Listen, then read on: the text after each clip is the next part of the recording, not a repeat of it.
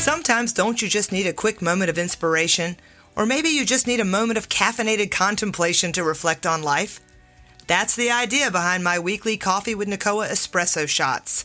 I'll be sharing short jolts of inspiration in each clip in addition to my longer Coffee with Nakoa interview episodes. Make sure to subscribe so you never miss an espresso shot or a full-length Coffee with Nakoa interview created just for you. Hey guys, it's Nakoa. Welcome to your espresso shot for the week. I want to ask you one really critical question, and you're not going to know the answer to it because it's an ever-changing answer. And that question is, who are you? Who are you? Who do you think you are? Who do you think you are? Who are you? You know, I've often asked that question in some of these interviews that I do on the podcast, and I'll say, who are you without that identity? Like, who are you without that title? You know, who are you without that partner? Who are you without those children? You know, who are you without your cultural identity? Who are you without your history? Who are you without that historic trauma? Who are you?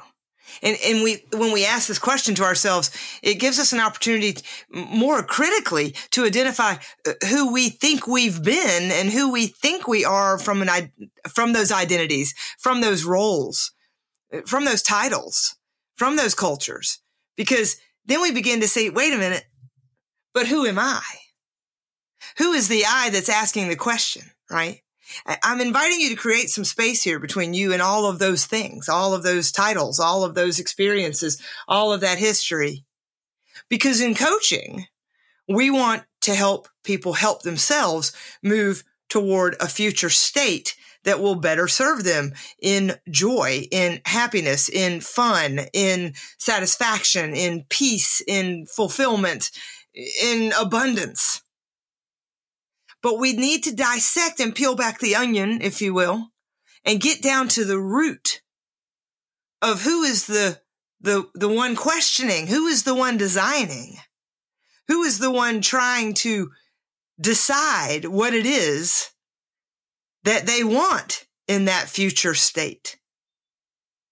You know, you're always between that previous space, that previous life, and the one that you are moving toward. A lot of people don't intentionally get out ahead of the one they're moving toward, and they just let it come, which on one hand could be advantageous because sometimes we just need to allow it.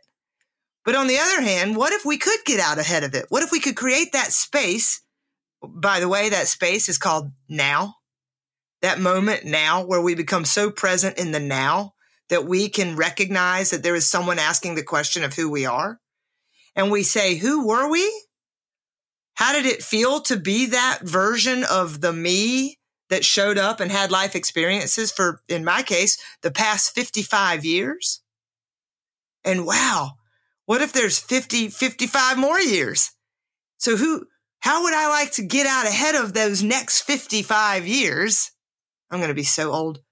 How would I like to get out ahead of that and co-create with the me that is the true me, the who am I, right? How can I observe that version of me and then say, okay, now what do I want? So what do you want? Come back into this moment right now, just right now. Guess what? The only moment is now. Here we are now. It's the only moment in time is now. And you reflect on your past however many years, and then you kind of look forward.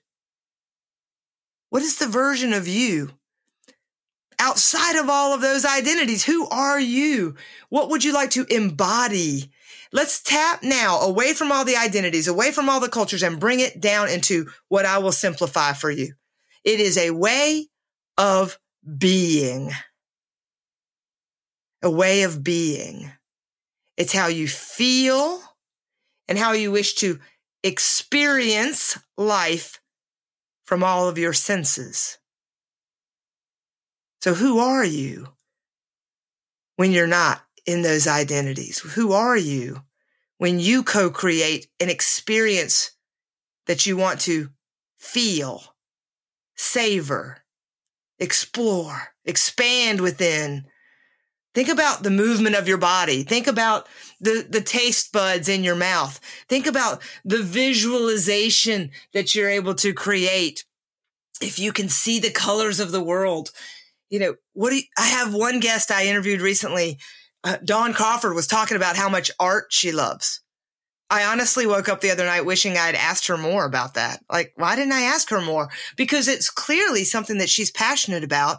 And she and her husband and her daughter are very intentional in moving into artistic experiences. That's who they are. They want to experience things. How often are you asking yourself the question, who am I in this body, in this world? And how can I leverage all of my senses to experience my next however many years more fully? Who are you? Who are you without the traditional identifiers? And it is that way of being that I invite you to explore and develop and foster more of. I'll send you off. That's your journaling prompt for the week. Who am I? Let me get back to you. I'm still working on her. Make sure to subscribe so you never miss an espresso shot or a full-length Coffee with Nakoa interview created just for you.